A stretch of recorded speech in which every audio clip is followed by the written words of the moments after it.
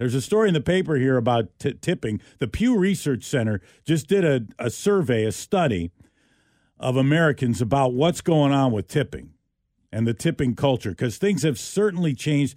When did it seems like it changed around the pandemic, maybe, or whenever those machines came out where they where spin they have them the around suggested, and they show it to you. where they have the suggested tip. Oh, you want to go 10%, 15%, 20%, custom tip? And then places that you never thought about tipping before, all of a sudden would spin the machine around and there'd be a suggested tip on the machine.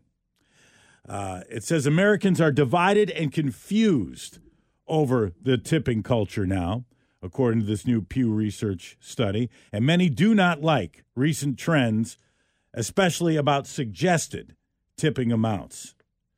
Most do not like the addition of service charges, the amounts that many restaurants and other businesses have tacked onto customers' tabs under various names. A lot of the time without you even knowing it. Often to cover the higher costs of things like food and labor without having to raise their prices. An overwhelming 72% of people oppose them. And they are also more likely to oppose a suggested tipping amount than favor it. Americans are not even on the same page about what tipping is. 29% of Americans think of tipping as an obligation, while 21% see it as a choice. 49%, though, say it depends on the situation.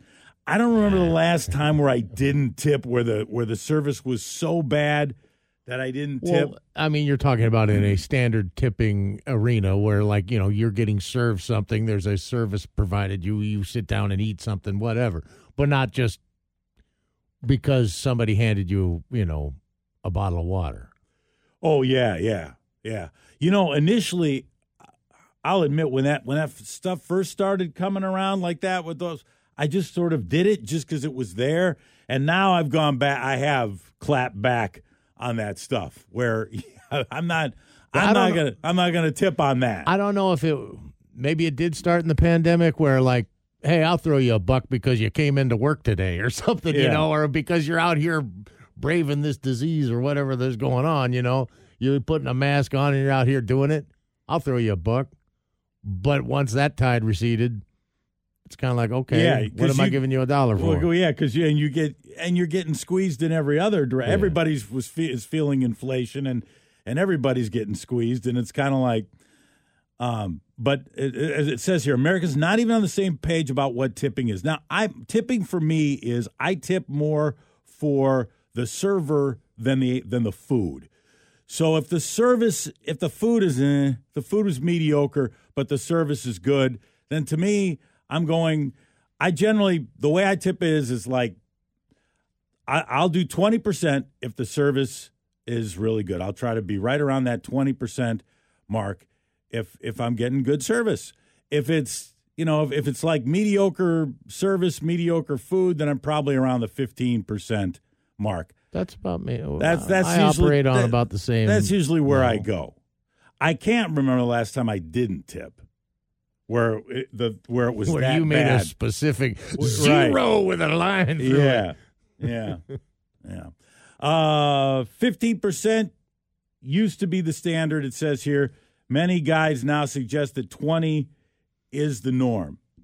Given a scenario in which they experienced average but not exceptional food and service at a restaurant, 57% of people said they would tip 15% or less. 2% said they would leave their server nothing. Just about a quarter said they would leave 20% or more.